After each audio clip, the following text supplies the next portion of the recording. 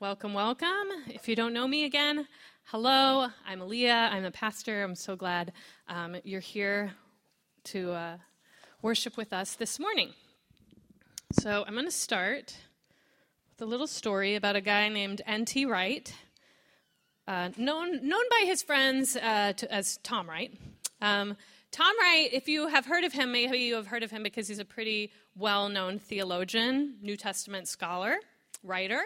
But before all of that, he served for a number of years early in his vocation as a chaplain at Oxford University. And he tells a story about meeting a lot of incoming first-year students. Apparently, it was kind of the norm for him to go around and introduce himself through the dorms to all of the students there, whether or not they were looking for a chaplain. And a lot of them would look at him with a bit of a sheepish look and say, something like, "You're not going to be seeing much of me because I don't believe in God." And that happened so often that Tom developed a pretty standard response. He would say something along the lines of, "Oh, well, that's interesting. Which God is it that you don't believe in?" That question generally gave them a bit of a pause, right? Like, well, I don't know. I mean, how many gods are there, right? The God that, lives in the sky, that looks down on people disapprovingly, maybe occasionally intervenes to do some miracles. The God that sends bad people to hell and good people to heaven. I don't believe in that. And again, Tom Wright had this stock response for what he calls the spy in the sky theology that people would name. Well, I'm not surprised you don't believe in that God because I don't believe in that God either. We're in our second teaching in a new series I'm calling Reconstructing Faith. Now, the idea of deconstruction, when it comes not to the world of buildings, but to the world of ideas, is actually a fairly recent one. It's connected to an era of thought known as postmodernism, also post-structuralism. Those are fairly connected, sometimes used interchangeably. But the roots go all the way back to the Greeks, the skeptics, the philosophers around the time of Jesus. Now, deconstruction can look for the ways that we've built systems of meaning and seek to identify how those systems might be flawed. And that often happens by examining the limitations of perspective that these structures of meaning have been built on. And sometimes discovering the flaws in those structures means taking them apart, considering building different structures of meaning. As I've been pastoring this community for the last few years, I've discovered that many of us inhabiting this space are on some journey of our own, of deconstructing and reconstructing our spiritual frameworks. Our hope at Haven is that we're cultivating a safe space to do that work alongside one another. Sometimes this deconstructing examination is purely theoretical. It's kind of an academic exercise. Often, it's forced by a circumstance that calls everything we'd understood about our faith into question.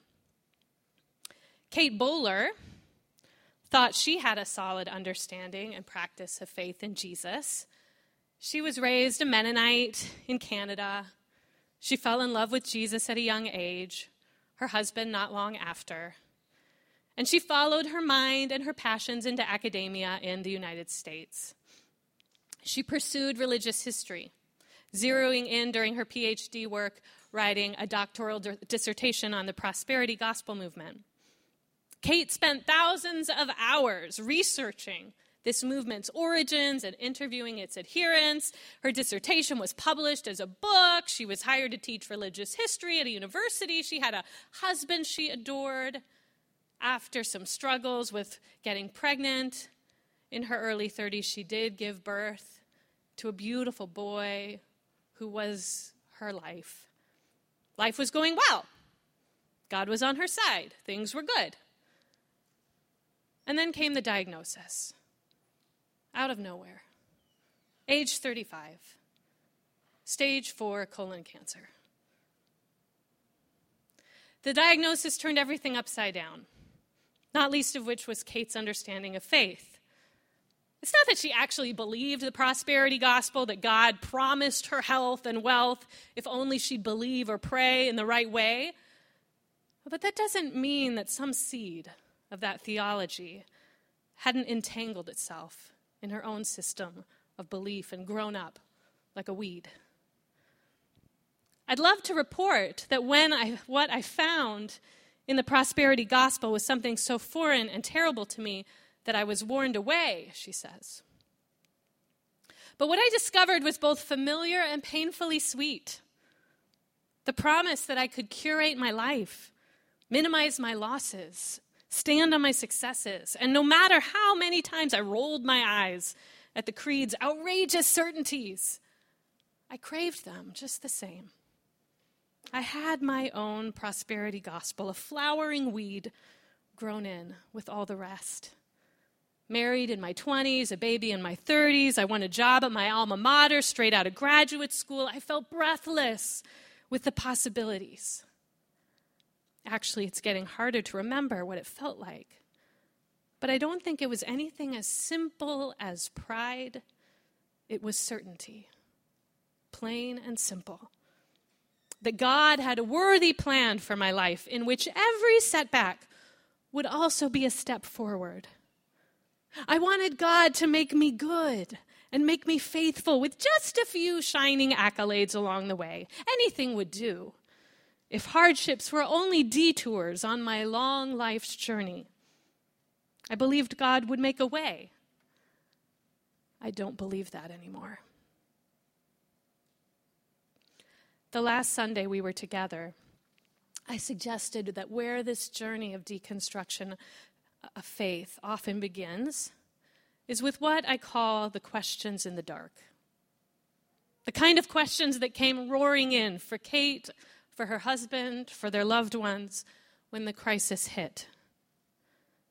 In that teaching, I invited you to consider writing some of your questions in the dark down, submitting them to the community. Many of these were submitted anonymously.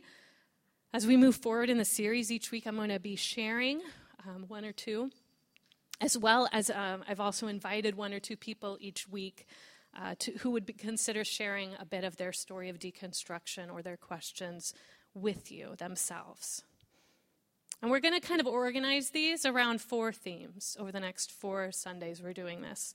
On the other side of Christmas, maybe we'll do some more. We'll kind of figure out where things are at after we get through Advent.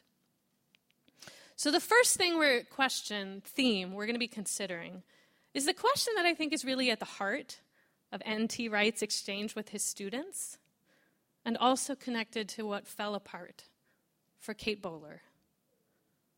Who is God anyway? What should we be understanding about the identity of God?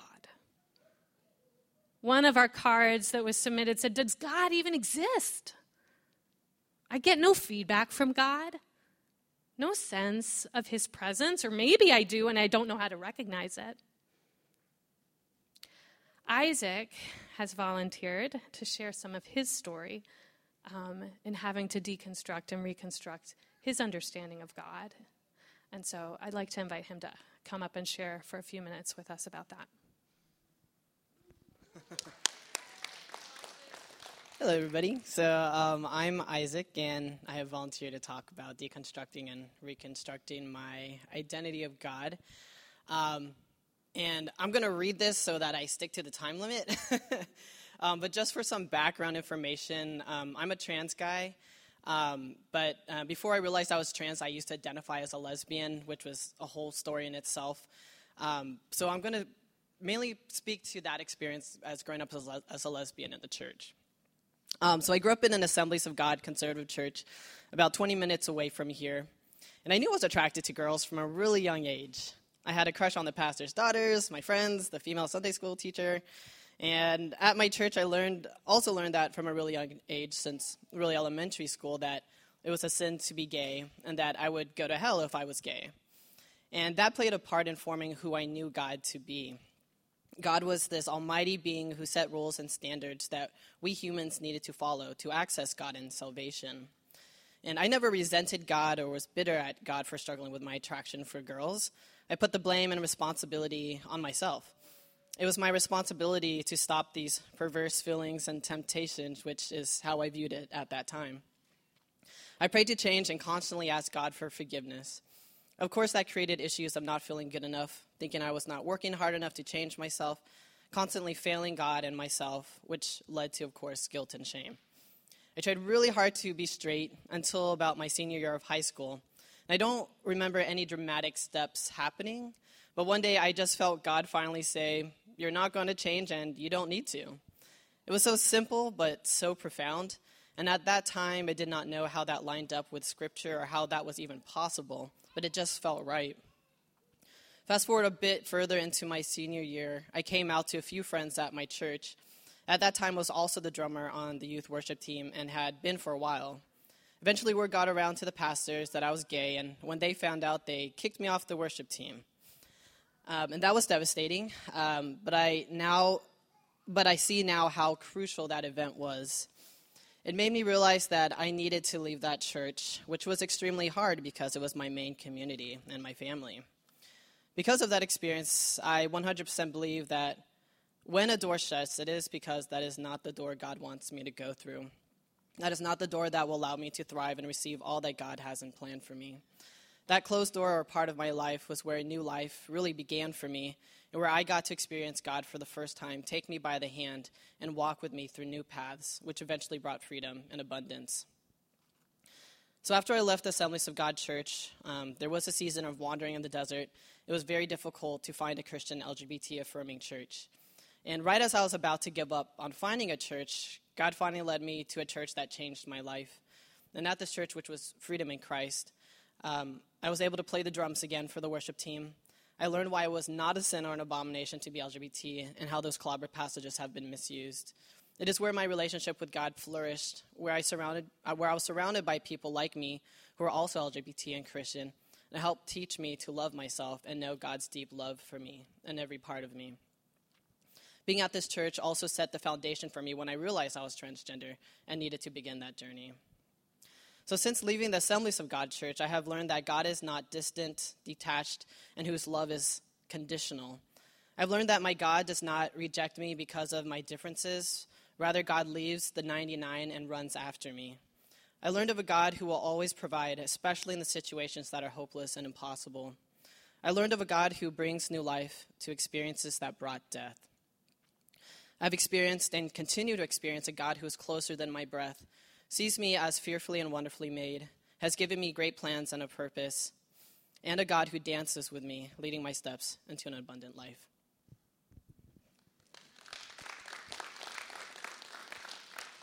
Thank you, Isaac. Thank you for sharing your story. Thank you.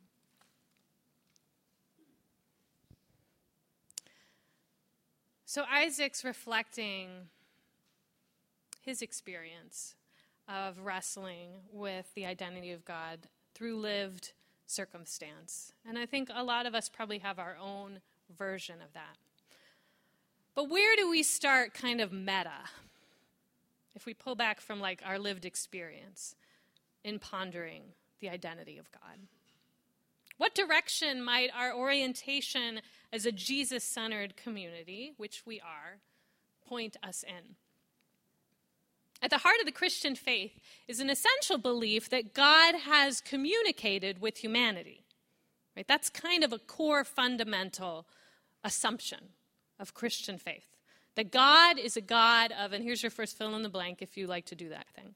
God is a God of revelation. I think we should have this on the slide too. God is a God of revelation. But what's the nature of this revelation? Does God reveal God's self in a way that gives us a super clear image of who God is? Or do the stories in the arc of Revelation testify to something a little different? Now, Scripture has been looked at as a central component in the Judeo-Christian faiths of the revealed God, right? The revealed faith that Christianity testifies to looks to the Bible as a source of revelation. But the pictures of the revelation of God that they present, I think, are actually pretty far from clear on how they should be put together. Let's just do a broad sweep, just name a few things. The creation narrative describes God hovering over waters in the darkness, speaking the created world into being. This like spirit hovering over the waters. But Adam and Eve experience God as like a physical presence, this benevolent creator walking with them intimately through a garden, right? Until that God expels them for their disobedience.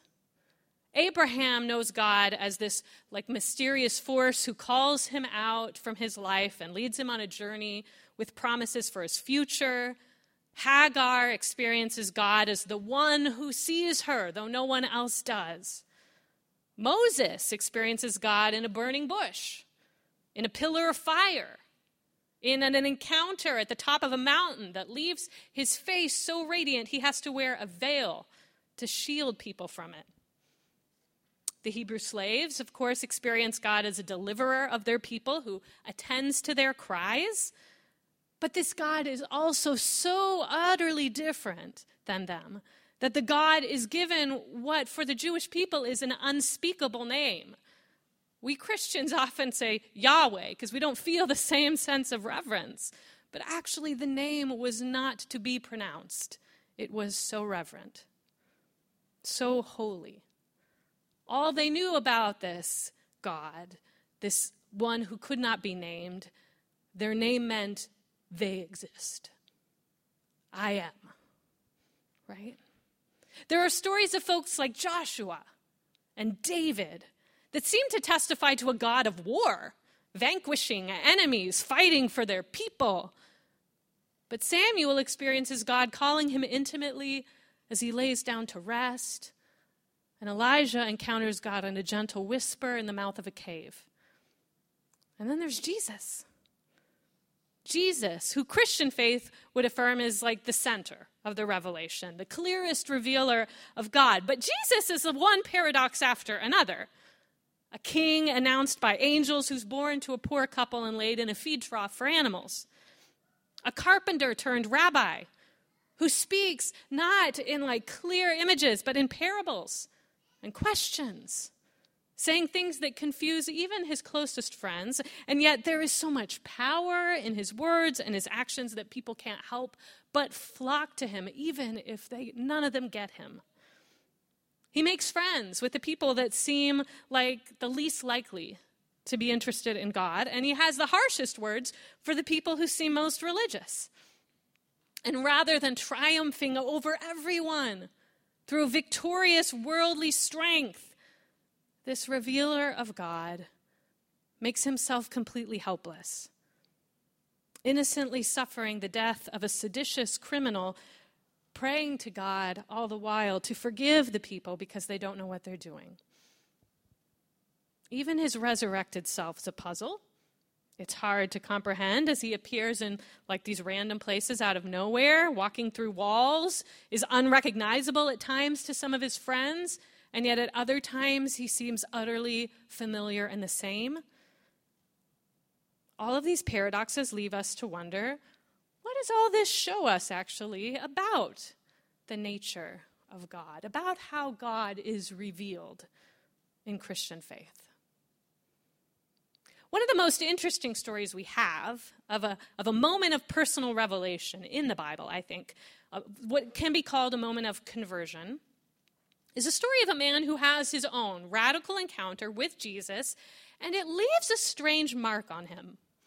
This comes after the stories of Jesus' death and resurrection in the book of Acts, chapter 9. It's a familiar story. You've probably heard it, but let's just look at it briefly again. Starting with verse 1. Meanwhile, Saul, still breathing out threats to murder the Lord's disciples, went to the high priest and requested letters from him to the synagogues in Damascus so that if he found any who belonged to the way, meaning the way of Jesus, either men or women, he could bring them as prisoners to Jerusalem. And as he was going along, approaching Damascus, suddenly a light from heaven flashed around him. And he fell to the ground, and he heard a voice saying to him, "Saul, Saul, why are you persecuting me?" So he said, "Who are you, Lord?" He replied, "I am Jesus, whom you are persecuting. But stand up and enter the city, and you will be told what you must do." Now the men who were traveling with him stood there speechless, because they heard the voice but saw no one. So Saul got up from the ground, but although his eyes were open, he could see nothing. Leading him by the hand, his companions brought him into Damascus, and for 3 days he could not see, and he neither ate nor drank anything. So here's what's fascinating to me about this story. A man encounters something utterly divine, and it comes through what the author Luke describes as a flashing light from heaven. That's an interesting image, right? There's a lot of imagery in the Bible about light versus darkness. Light often seems to denote insight, clarity, revelation. Isaiah spoke prophetically of a Messiah who would come, using these words we always hear at Christmas time. "The people walking in darkness have seen a great light. On those living in the land of deep darkness, a light has dawned." John began his account of the life of Jesus, speaking of the Word becoming flesh, saying, "In him was life, and that life was the light of all mankind. The light shines in the darkness, and the darkness has not overcome it." And Paul himself, the convert, after this account, this encounter with the flash of light, uses a phrase in a letter to his eventual mentee Timothy that I find particularly provocative of this God as revealed by Jesus. He calls God a God, I think I might have this one, maybe not, who dwells in unapproachable light, who no one has ever seen or can see. A God who dwells in unapproachable light, whom no one has ever seen or can see. Well, what's remarkable about that? We often think that light brings vision. We think that light brings the capacity to see clearly. But the effect of this divine light on Saul, who becomes Paul, is actually the opposite. And here's another fill in the blank, if you're following. Rather than bringing clarity, the light of God brings a kind of blindness. Sorry, that should be blindness, not darkness, although that's true too. A kind of blindness. Rather than bringing clarity, the light of God brings blindness. The light is so powerful, it's like a sensory overload.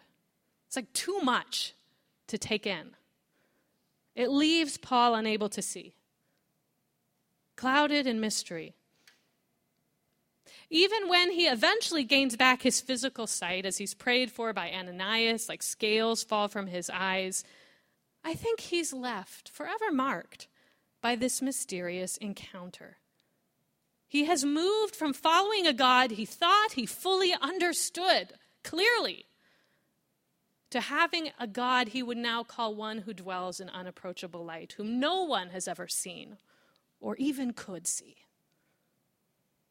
There's been a humbling. Something has shifted. Peter Rollins is a philosopher and a theologian that I've been reading a lot in the last couple weeks. These are the books I've been reading. He has a lot more. How Not to Speak of God and The Orthodox Heretic. Both of those are very interesting. And so I'm going to be leaning a lot on his work in this teaching. And Rollins suggests that the phenomenon I'm highlighting that we see with Paul is actually often the nature of our encounter with the divine reality that we would call God. He says it this way: revelation ought not to be thought of either as that which makes God known or as that which leaves God unknown, but rather as the overpowering light that renders God known as unknown. That feels deep, right? There's going to be a lot of those that are going to be kind of like head scratchers here. And you can just chew on them, and if you're like, I don't know, I don't get it, that's fine too. But there's some deep ones here, okay? God is revealed as the overpowering light that renders God known as unknown. We know enough to see that there's something there, but we can't understand it. Here's another way he approaches that. In the same way that the sun blinds the one who looks directly at its light, so God's incoming blinds our intellect. It's too much for our minds to really comprehend if we could perceive it all. It's just like our brains couldn't actually conceive it all. The mystics, the Christian mystics, going back to very, very early in Christian faith, have long understood this paradox.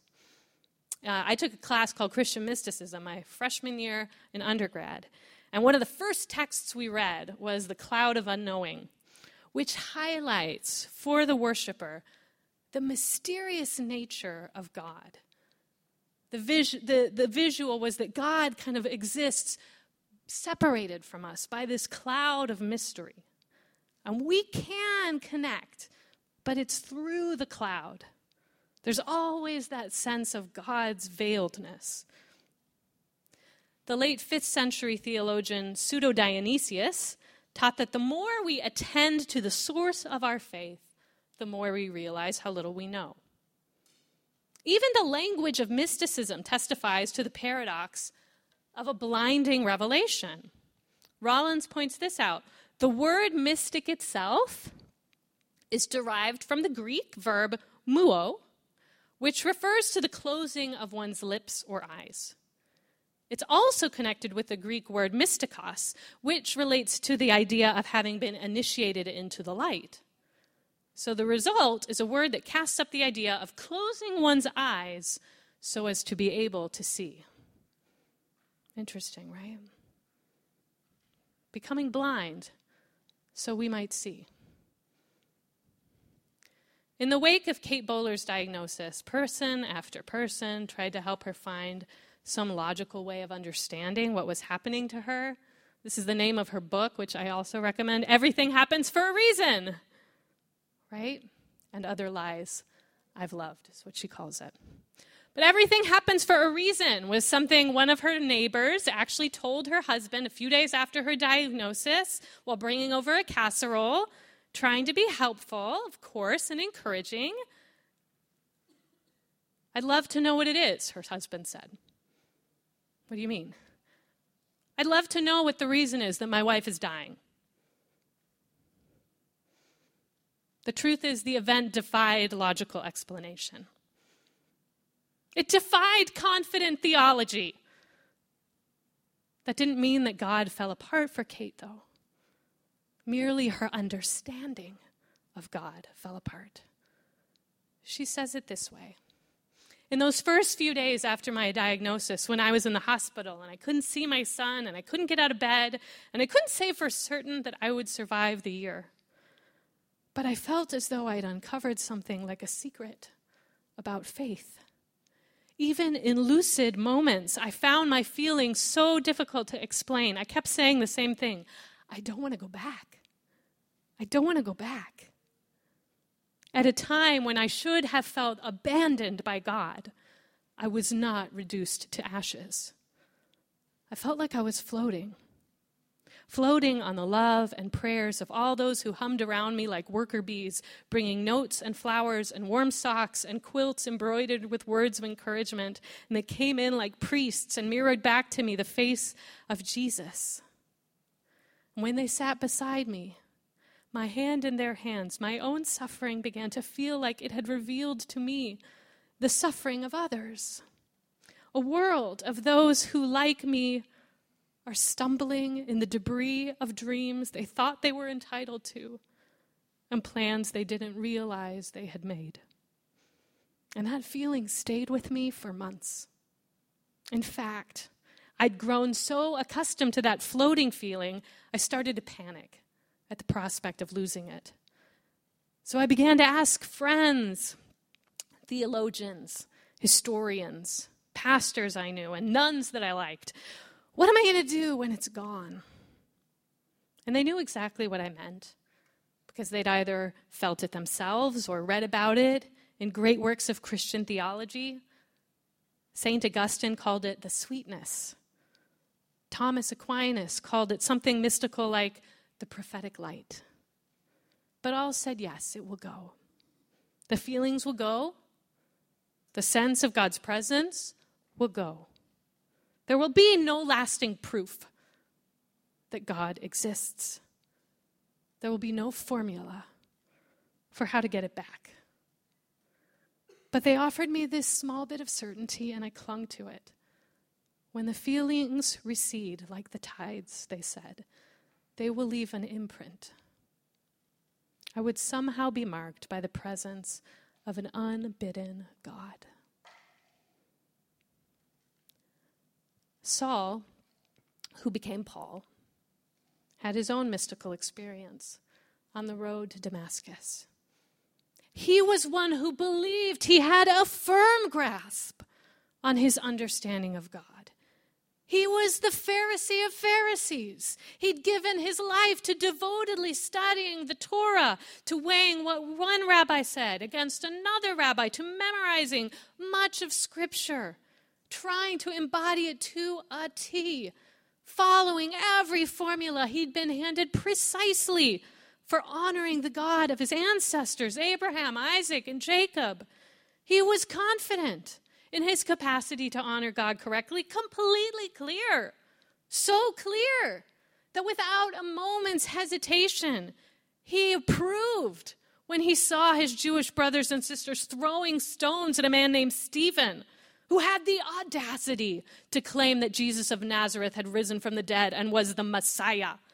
Saul was inspired by the display, found a new mission for his faithfulness to God, to hunt down the rest of those heretics and stop them all. But when he encountered the risen Jesus on the road to Damascus, what he experienced there was what the Bible often describes as the glory of God. And he went from clarity of vision to blindness. It wasn't a blindness born of darkness, of lack of revelation, of nothing there. It was a blindness born of too much light. A blindness that came from perceiving that God is so much more than the eyes could ever behold.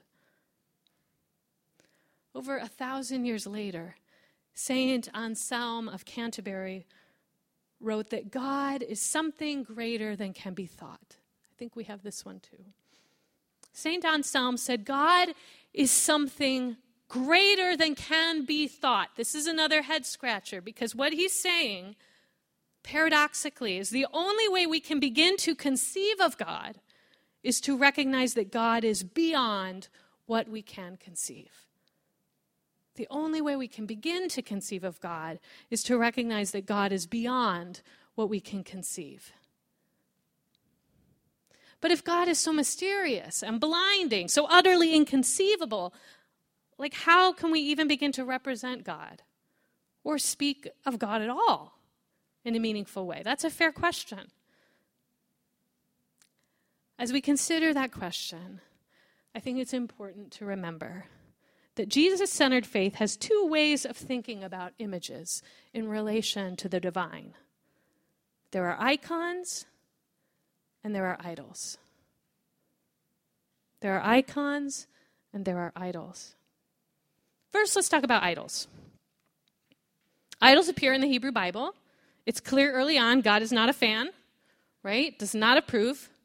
Most famously, of course, is the incident at Mount Sinai. Moses is up on the mountain meeting with God. People are getting impatient, and so they have Aaron fashion them a golden calf.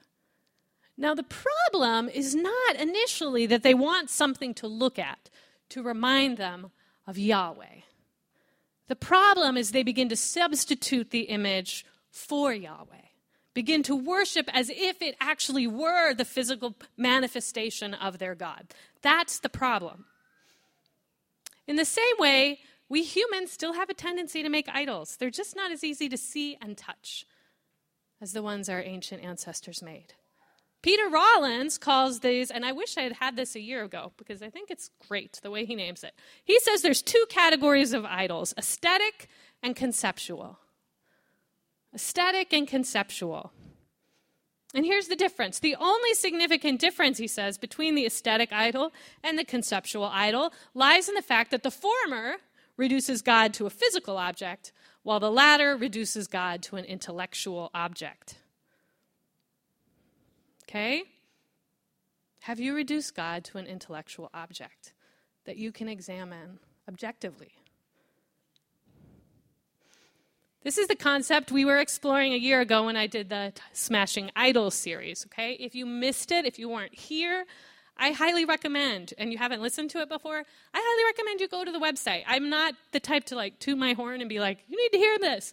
But this is one that feels like it was really important for our community, for what we're exploring, and it's totally in line with this idea of conceptual idols. We were exploring in that series how various social constructs, such as androcentrism, which is the belief that maleness is normative, maleness is normal, female, anything other than male is a little bit less normal, or heteronormativity, or whiteness, how all of those can distort our views of God, leaving us to believe that God must be male, God must be straight, God must be white. But as St. Anselm and Peter Rollins remind us, conceptual idols, concepts of God, can go beyond God is straight and white, right? In fact, any conception of God that would claim it's a totally clear picture of who God is actually an idol. So here's a real head scratcher, okay? For Rollins, to be a Christian is actually also to be an atheist. To be a Christian is also to be an atheist, because atheism is socially bound. It is contextual. In the same way that N.T. Wright was affirming with those students, I reject that God too. Any God we would reject is really an idea of God, right? And if this is true, that our God is bigger than we could conceive, then the faithful follower of Jesus must always be rejecting false concepts of God. That's the work of atheism. Mindbender, right? But he says it this way. It's an atheism which is born not from a lack or a rejection of faith, but rather from the heart of faith.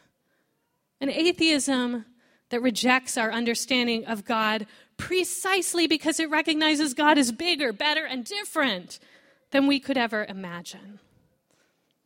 It doesn't mean that we cannot describe God in any way, but it does mean that even as we seek to describe God, we recognize that our words are all provisional, incomplete, not the whole picture. We can talk about God, but when we do so, I kind of say, we should imagine an asterisk at the end of every sentence, not a firm period, right? It's like an asterisk with it, not the full picture.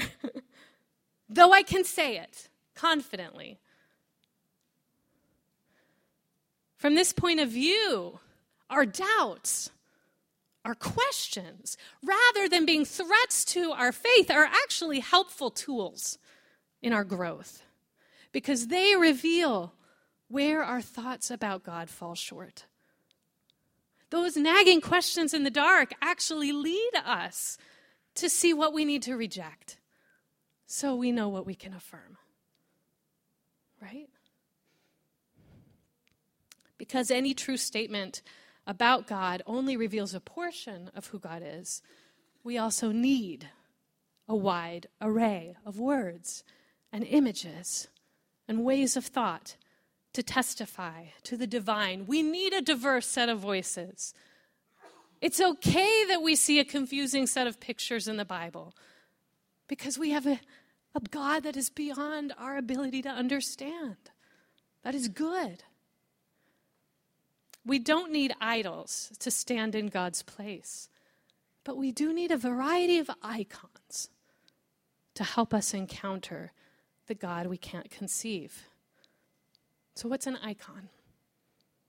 The word icon comes to us from the Greek word for image. That's what it is. Icon is the word that would have been used in the Bible that Paul was reading, the Greek translation of Genesis. And then God said, let us make mankind in our icon, In the icon of God, he created him. Male and female, he created them. It's also the word that Paul himself would use to describe how Jesus reveals God.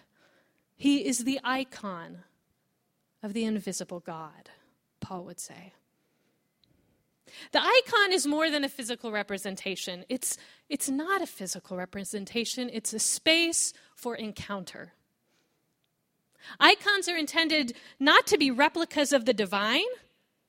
They're intended to be images that reflect some of the divine.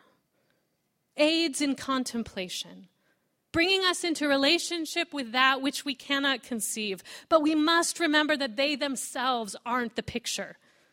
They're merely a reflection, as in a glass darkly, that helps us see the reflected glory, for we could never look it straight in the eyes. Peter Rollins compares this to how we relate to the flesh of another person. If we reduce someone simply to their flesh, we've objectified them. But there's another way you can connect with someone, particularly someone you love, through their flesh, their body, their form, their face, particularly, becomes the means through which you encounter them. You know it's not all of who they are, but it helps reveal who they are. Rollins puts it this way: the face is the place where the beloved is both revealed and hidden. The face is the place where the beloved is both revealed and hidden, as is the icon. So what does the Jesus, the icon, tell us of God? I don't want to end with this complete, simple, clear picture. I've been actually more interested in just trying to break open our minds a little bit today. But I don't want to create another idol, but I do think there are some things we can testify to. A few things I find provocative and helpful as we close about the God that seems to be revealed in this Jesus-centered faith. And first is the idea that we've been meditating upon, that God is beyond us. This is a God of another dimension we're talking about. The God is other. This biblical word often used for this idea is holy.